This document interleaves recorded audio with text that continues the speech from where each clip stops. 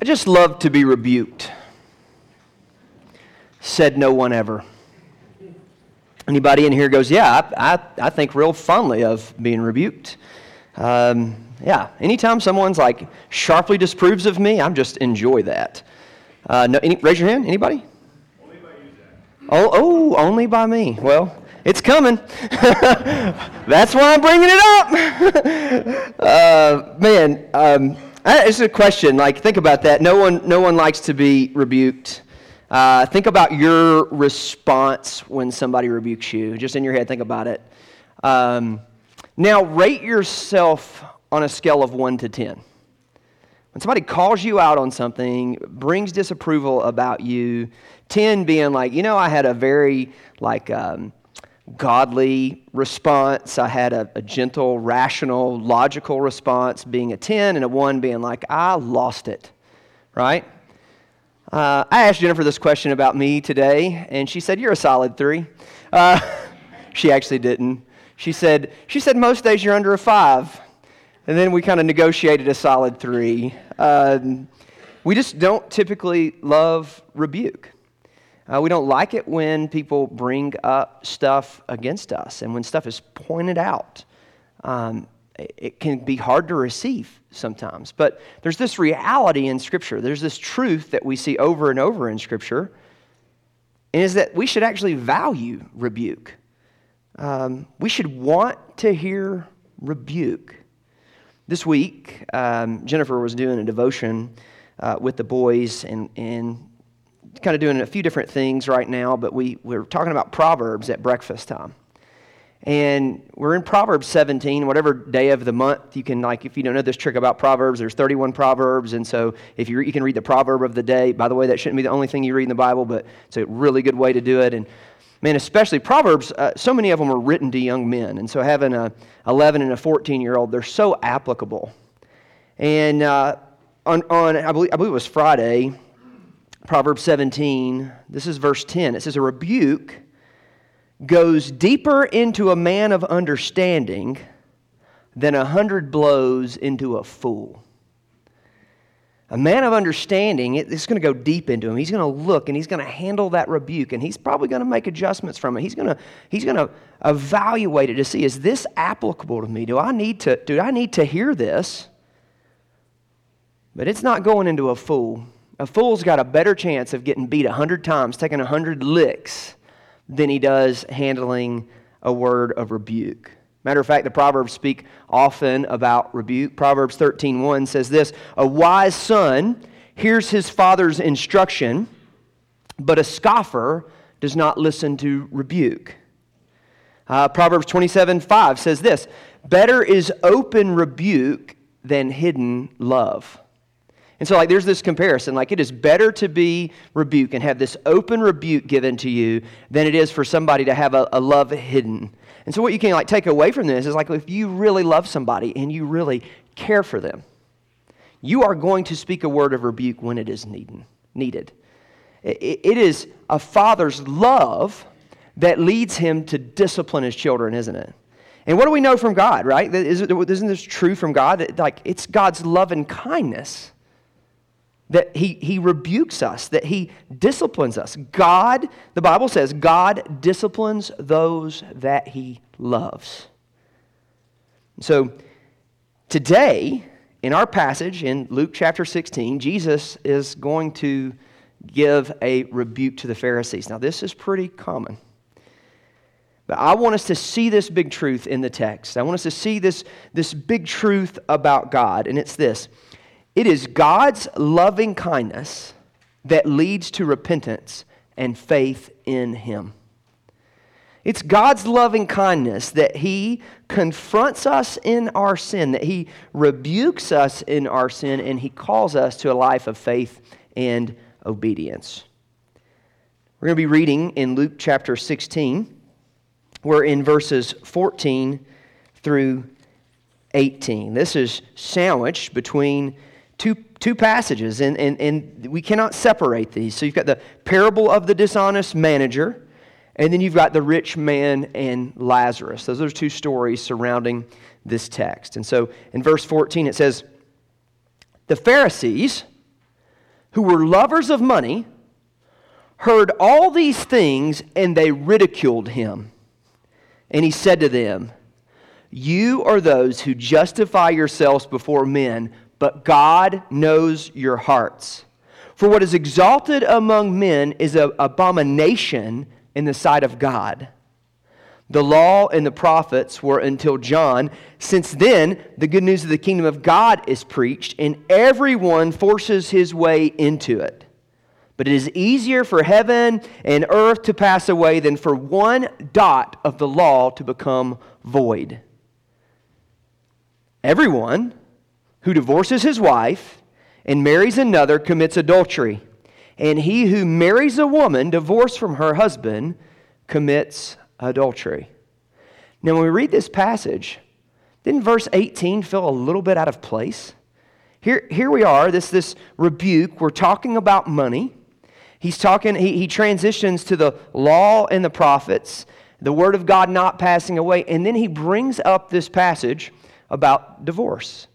And it seems out of place. Many of you, if you're looking in your Bible, you'll see where the publishers of your Bible probably put a little subheading in there, divorce and remarriage. And it seems as if it just stands alone. But now, when we read the Bible, when we seek to interpret the Bible, this is often called hermeneutics. We can talk about that's basically the science, the way, the rules in which we interpret Scripture. We can also talk about exegesis, the way that we look at Scripture and we draw from it its meaning. We don't get to put our meaning onto Scripture. We get to talk about what's authorial intent. What did the author intend? What did Luke intend for us to get from this? There's 3 important rules. Those rules are, I'm going to see if my servant leadership cohort knows these. I'll give you the first one, context. What's the second one? And what's the third one? Context. That's our first 3 rules of interpreting Scripture, doing good biblical exegesis. Context, context, context. Context is everything. And so we have to look at the context of the immediate passage. Okay, so we're looking at the context of the immediate passage. We have this parable of the dishonest manager before it. We've got this piece about the rich man and Lazarus behind it.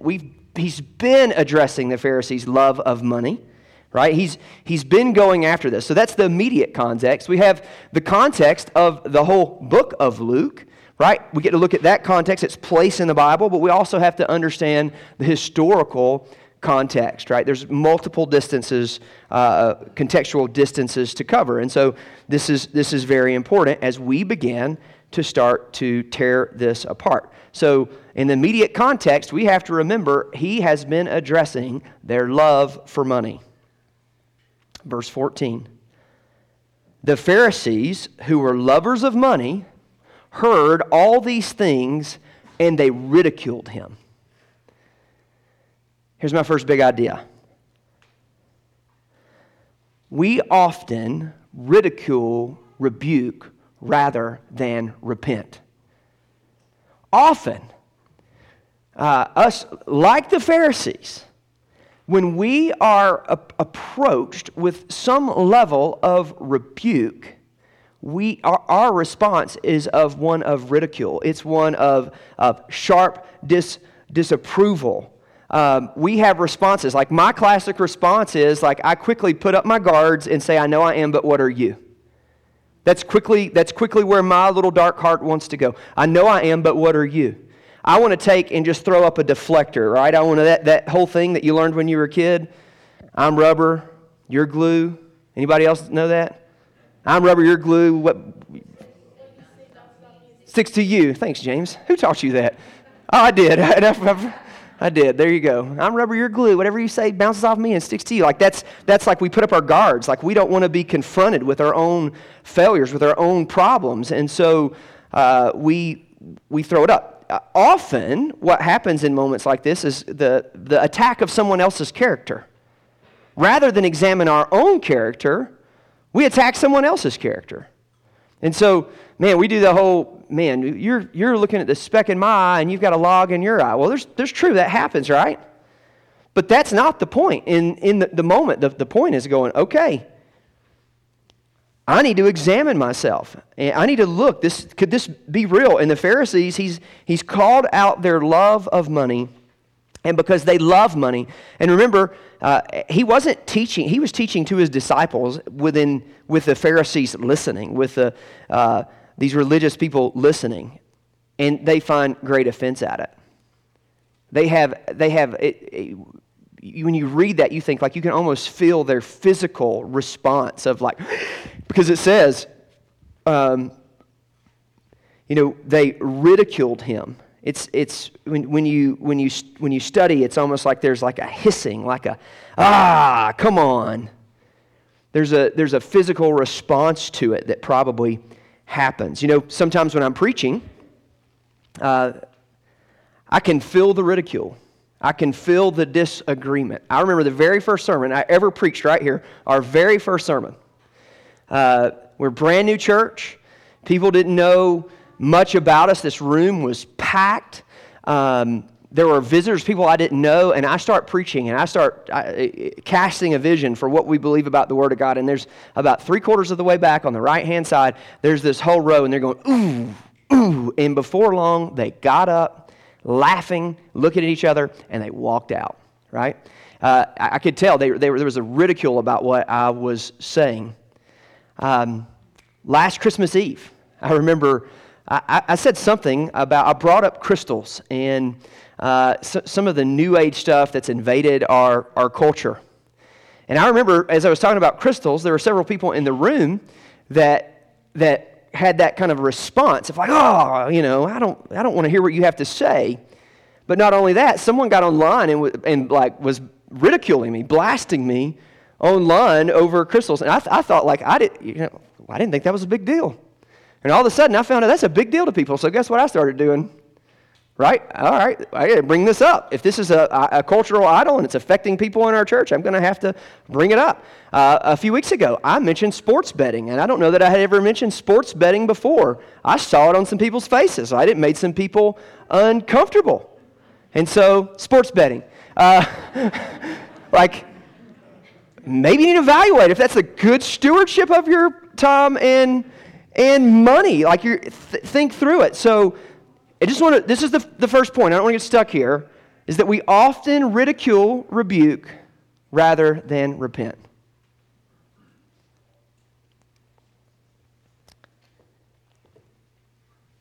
Just think about David, King David, after he had committed adultery with Bathsheba, after he had Uriah killed, and as Samuel came and had a prophetic rebuke.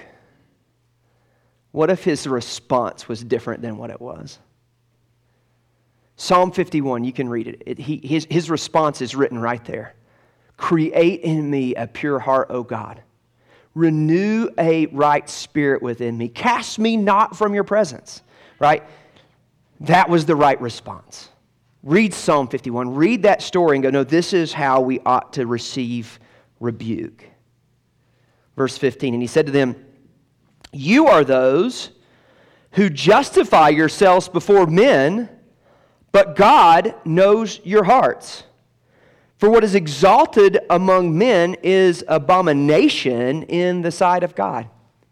So here's the next big idea. We try really hard to justify ourselves to the world around us.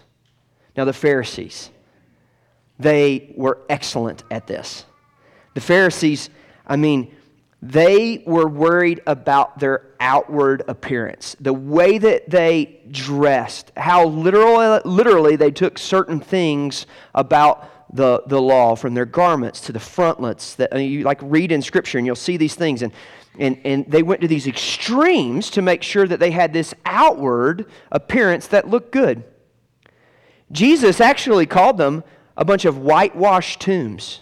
You remember he calls them out and goes, you bunch of whitewashed tombs. He's basically saying you're a tomb, you're like a casket, like we think in our terminology, you're a casket that's really clean and really shiny on the outside, but you got a dead corpse on the inside. And so there was this level with the Pharisees that they painted this picture for the outside world that they were holy, that they were righteous. But as Jesus confronts them, what we see is the darkness of their hearts. Now, I'm afraid again that we can so often be like the Pharisees, that we paint a picture to the world around us of what we're like, when in reality it's not who we are behind closed doors. One very easy definition of character is that you're the same in front of people, you're the same in public as you are in private. Like that's one definition of character. And so I think in the church especially, we can be pretty guilty of this. I think pastors can be really guilty of this. Pastors can really try to put themselves forward in a certain light and put our kids forth and our wives forth in a certain light, and our homes could be a wreck. And by the way, when we talk to a pastor's kid, there's two types of pastor's kids. There's kids that just cannot stand their parents and don't want anything to do with the church, and those that love their parents and want everything to do with the church. Just like there's no in between. Well, what do you think the difference there is? It's what happens at home, and is it real? And so, man, we've always done this. As a broken, sinful humanity, we've always put forth, trying to justify to the world, justify to man, gain acceptance with man, we've put forward this picture of ourselves. But what has changed in recent years that makes that exponentially easier for us? The old social media, right? And so all of a sudden, we can go and we can paint a picture to the world how just perfect and good our life is. We can just put it right up there. I'll never forget. When the first time I really realized this was happening, I was with this young man, and we were working on a project at this old church, and he's like, I'm up high working on something. It's working on the bell tower, believe it or not, and this thing's nasty up in there, and I'm up high, I'm working on it. He's passing me tools, and I get down, and he goes, hey, can I climb up there? And I climb up there, and he goes, hey, will you take my picture? And I took his picture, and he climbed right back down, and then he went on social media and made a post working on the bell tower at church. Dude, you didn't do, you made it seem like you were up there working, and you weren't. And that's what we do, isn't it? We stage pictures. I always love it when when people get their family pictures made, and it's this wonderful picture, and then you see the other picture, but really this is what happened. The kids are screaming, the kids are crying. It's a mess. That's a picture of what our lives are like. Oh, we've got it.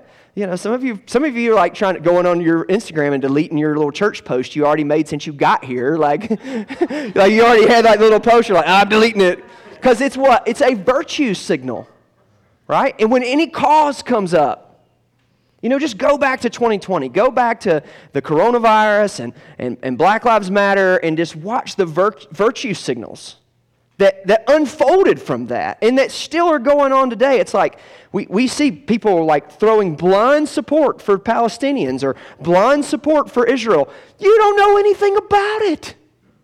You know nothing. You've not read it, you've not studied it, but virtue signal. And so this has become who we are. We justify ourselves because what happens if we don't justify ourselves? We're scared of getting canceled. And so, man, this is particularly interesting to us. Now, I want you to understand, the Pharisees lived in that world too. It just wasn't online. Wasn't invented yet. Don't know if you knew that. It just wasn't there. But they cared about their outward appearance. And so this is a danger. What often happens when we put forth this outward picture and it doesn't line up with what is inside of us, when the two things are conflicting, it puts us in a place of feeling bad about ourselves, this place of this feeling of hypocrisy. And I know we talk about hypocrisy, but nobody wants to be a hypocrite. No one's signing up no one wakes up in the morning and thinks, I just want to be a hypocrite today. No one does that. And so as we see our own hypocrisy, it troubles us. It brings us to a place of we either have to bring ourselves to a place of justification or a place of change. Now, in the 50s, pop psychologists came up with this term called cognitive dissonance. So in the field of psychology, cognitive dissonance is the perception of contradictory information and the mental toll of it. The discomfort is triggered by the person's beliefs clashing with new information perceived, wherein the individual tries to find a way to resolve the contradiction to reduce their discomfort, right? Straight off of some psychology website. Let me try to put that simply. The discomfort is felt when your beliefs don't line up with your actions. And this is what happens. This is how they say with cognitive dissonance, this is what happens. The next step is rationalization. We begin to rationalize things. So, when your actions and your beliefs don't line up, you've got two choices to make. You can either change your beliefs or you can change your actions. That's your two choices, right? You can change your beliefs or you can change your actions. So in our world, we have a ton of people who are in this phase that we're now calling deconstruction. Deconstruction isn't new. What deconstruction describes is actually very old. And so because we're trying to justify ourselves to the world around us, our beliefs, so many of us, what we believe about the Bible, what we believe to be true, we've got a choice to make. We either change our actions, we repent. By the way, if you didn't remember the first part of the sermon, like that's the right thing to do, right? Or we change what it is that we believe. Now, deconstruction, in the way that we see it in our society, is often these subtle changes that lead to a total abandonment of the faith. It's typically not like somebody's all in one day and they wake up the next day and go, I'm all out. It's slow, subtle changes. And the way that often happens is by going to God's Word and we see things that it teaches and we look at our actions and we see where they don't align and then we justify the changing of the Word of God and going, that's not really what that means. The progressive left, theological left, was masterful at doing this in the 70s and 80s. It's a huge part of where the church ended up is at today. If you look at the mainline denominations that are on really the verge of being no more, it started in the 60s, 70s, 80s of where their actions didn't line up with the Word of God, so they began to change their belief system. And they did it in order to win the approval of man. You could say this about any number of things, but in our world, when we think about the sexual revolution, right, and we think about the legalization of gay marriage, the accepting of gay marriage in our society, we can easily look back, not that long ago in our lives, and realize that was not accepted, and then it began to be accepted, and so many Christians changed their belief about it to be accepted by the world. And once you accept one thing, guess what? You just have to keep accepting it, don't you? And so if you were against gay marriage 10 years ago, you were a bigot. But today, you can be accepting of gay marriage, but you have to accept every bit of the gender dysphoria, or else you're a bigot. And so when you begin to justify yourself to the world around you, it is a place that is going to bring you to where you have to change your faith system. And if you're going to take the Bible seriously at all, that means you're going to have to reject the Bible. Here's my next big idea. We cannot justify ourselves to a just and holy God. This is what it says. But God knows your hearts. Like you can throw up that virtue signal all you want. God knows what is real. I think one of the most incredible things about God is that He is all-knowing. That with every person on the planet, He knows their soul. He knows what is going on inside of you. And we can't go to God and justify the one who set the standard. He's just. He's righteous. He's holy. Everything He says is right and true. Everything He has is good for us. And so we often come to God rejecting the things that He says. We go to God in our actions and tell them that He is wrong, and we cannot do that. He is a holy God. It says, "For what is exalted among men is an abomination in the sight of God." In your mind, just think, in our culture, what are the things that might be exalted among men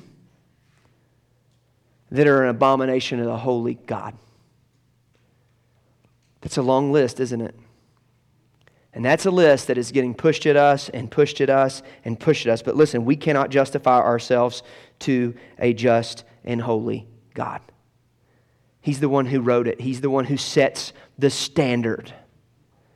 We talk about Scripture, we call it was known in the ancient Hebrew world as the canon or rule. We talk about the Torah, the first 5 books of the Bible, literally means standard or rule. It is as if it is a measuring tape for our life. We don't get to change it. Verse 16 says, "The law and the prophets were until John.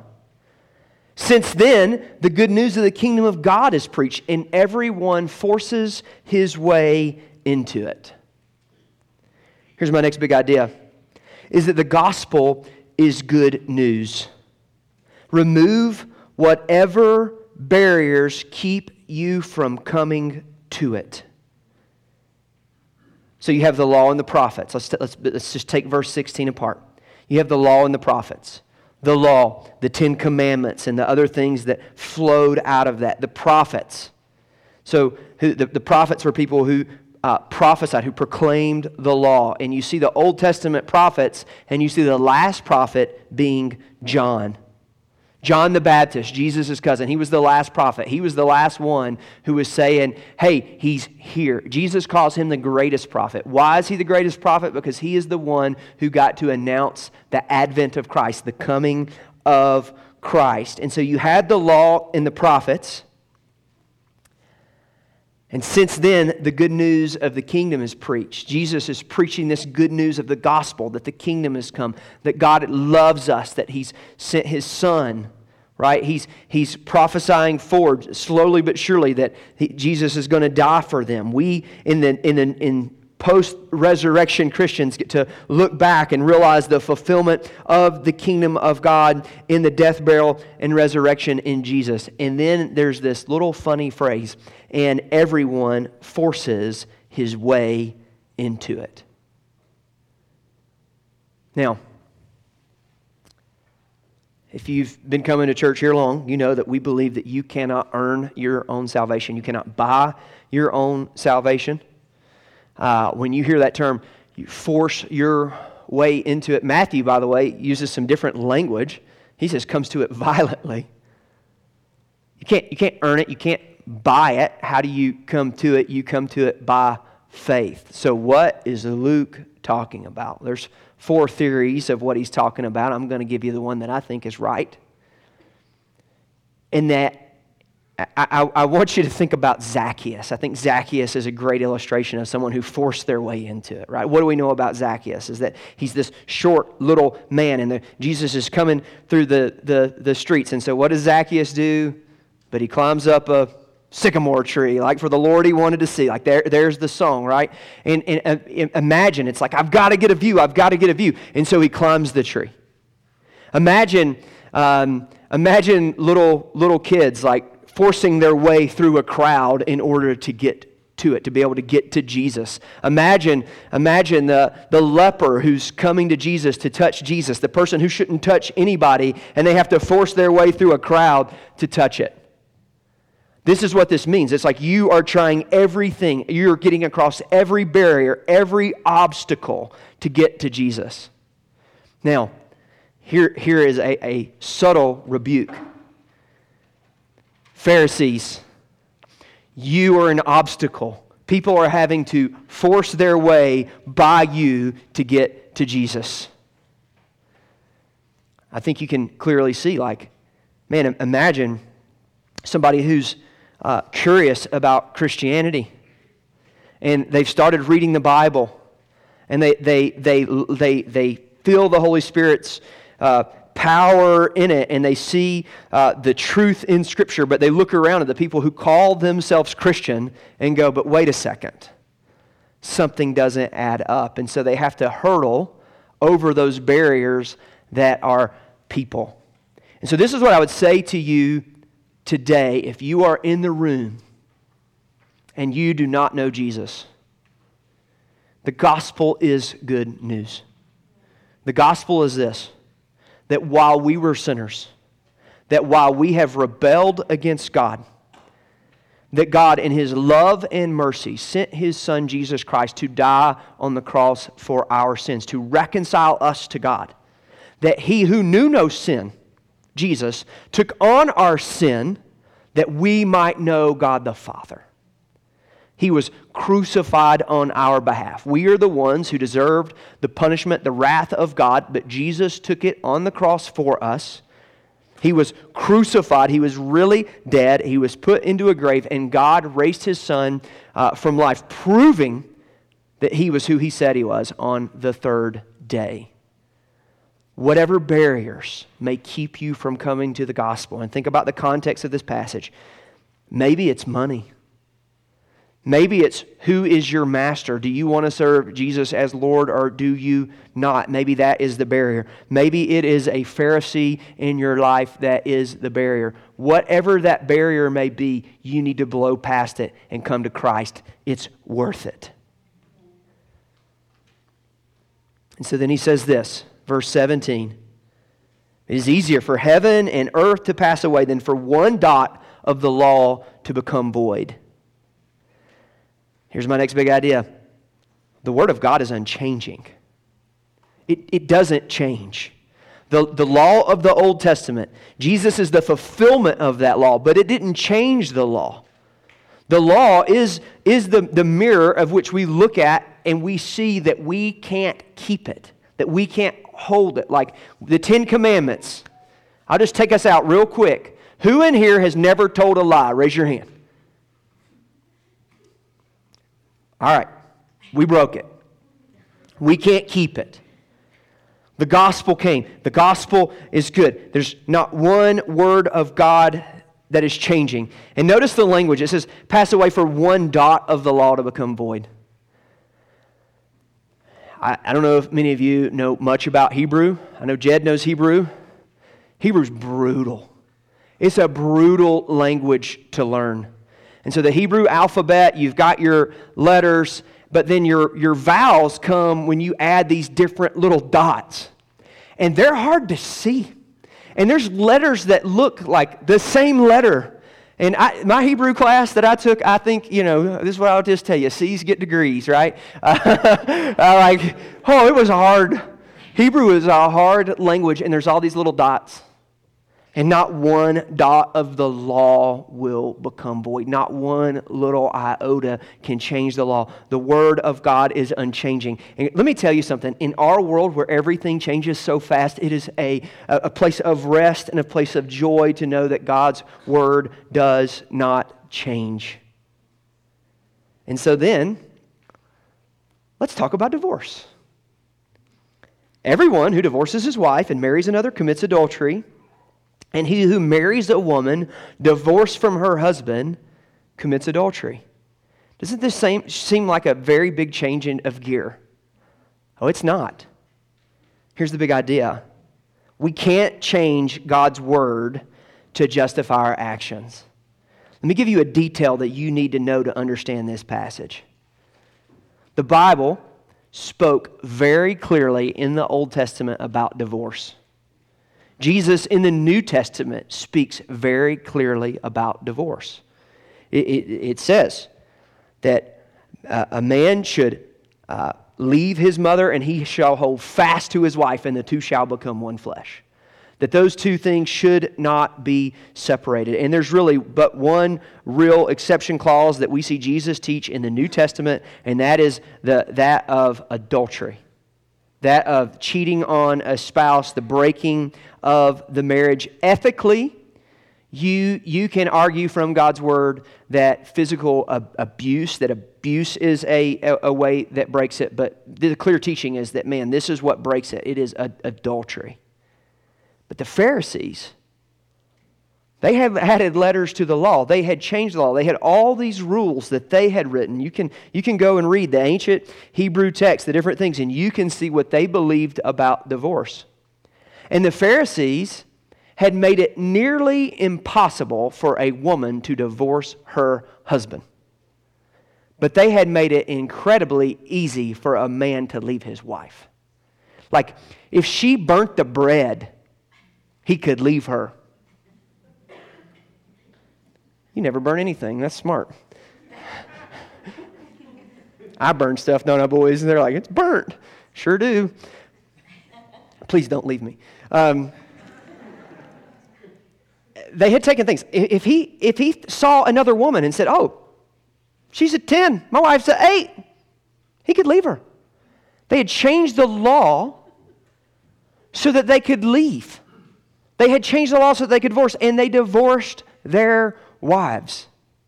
And so Jesus is showing them, he's been talking about money. He showed them like this money is a sin. Hey, but since you're being hard-headed, let me tell you about one other thing. And then he goes after, hey, you're divorcing your wives when you shouldn't. We can't change God's Word to justify our actions. They changed the Word. They changed God's Word. We don't get to do that.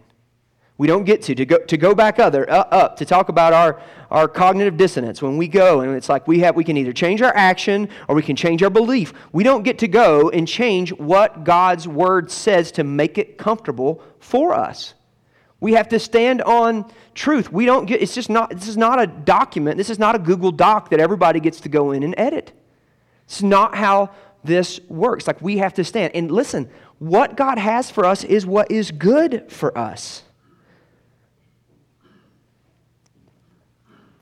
One of the things that we learned in this previous passage of Scripture is like what we believe about money, what our bank account and our calendar show us our priorities, where we spend our money. Like it reveals to us our heart. Marriage also reveals to us our heart. Marriage is the thing that will sanctify you the fastest. Marriage is hard. Some of you who are single and you think like marriage is going to make you happy. Some of you are poor, you think money's going to make you happy. Right? That's what we believe. We believe those two things. Like, if I could just be married, I'd be happy. If I could just have money, I'd be happy. Well, I can't prove the money part because I don't have a lot of it, but I can tell you, like, marriage in itself don't make you happy. Jesus is the one who makes you. Jesus brings you joy. Marriage is hard. Marriage is good. Don't hear me being discouraged about marriage. Marriage is a blessing. It is a gift, right? But it is hard. Just in the same way that God reveals to us our heart about money, so does marriage reveal to us our heart, right? It shows us where our priorities lie. And so here's my next big idea. Is our response to God's Word reveals our heart's devotion. Our response to what God teaches reveals our heart's devotion. Are we devoted to our own happiness? Are we devoted to our own ideas? Are we devoted to our own sinful lust and desires? Or are we devoted to God the Father by His Son, Jesus Christ? Where does our devotion lie?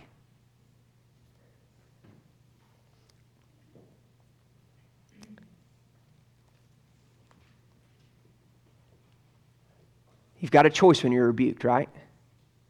When you look in the mirror, the law, in Romans, we see Paul talk about the law being a mirror. When we look at God's Word, and it's like a mirror to us, and we look at it and we say, you know what?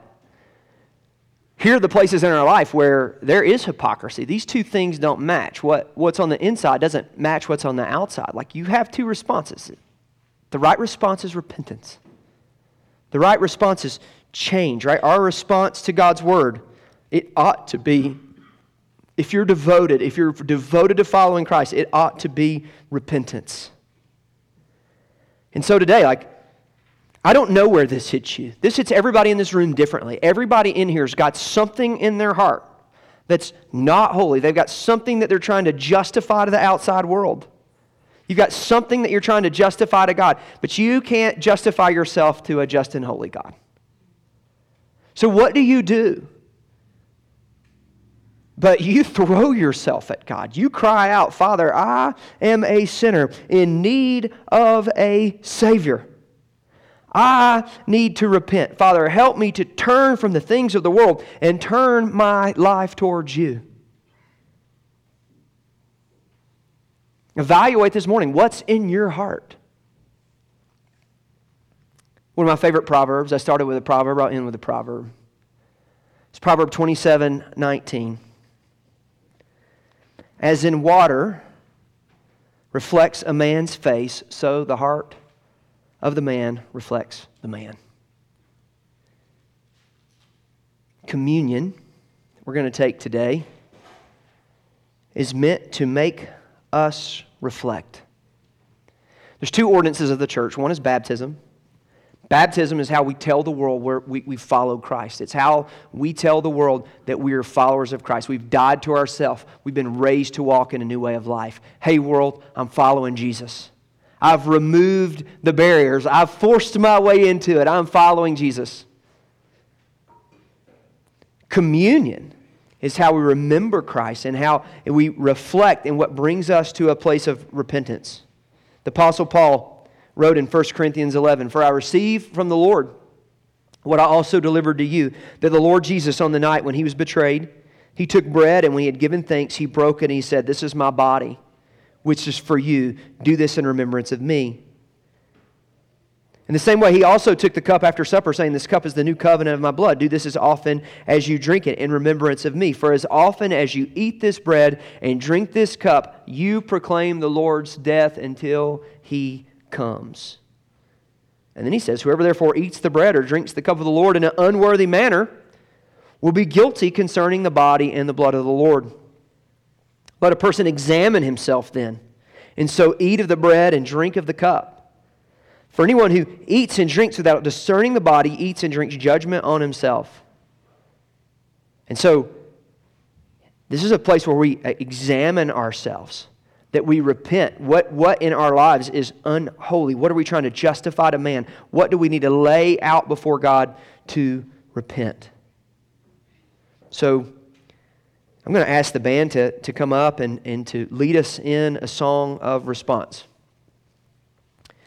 And as we start singing, I want you don't necessarily have to sing. Maybe you get down on your hands and knees and pray. Maybe you cry out to God standing there. Maybe you remain seated. However you'd like to express yourself to God, express to yourself to God, "God, this is who I am." Be right and real with God. He knows your heart. You can't hide anything from Him. And so, cry out to God. In this moment, reflect. Evaluate your life. Evaluate what is going on with your life. Where you are with God. And don't just make the justification, the rationalization, but rather repent. Let's get right with the Lord this morning. So, Father, we love you and we praise you and we thank you for your word. Lord, may we read it and heed it. May we live by it.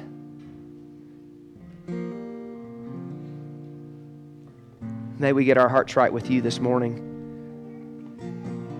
May we take your word of God serious, and may we not just read it, but also heed it. And so, Lord, we love you and we praise you. In Jesus' name, amen. As you feel led, come up and take a cup. I want you to take a cup and go back to your seat, like we kind of use the center aisle and funnel down and go back around the side to get back to your seat. But I want you to, when you get to your seat, go ahead and open it up and take this little piece of bread, this unleavened bread that symbolizes Jesus' body, and put it between your teeth and crush it as His body was put on the cross for our sin.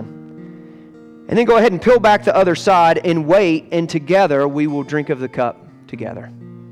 Let's respond.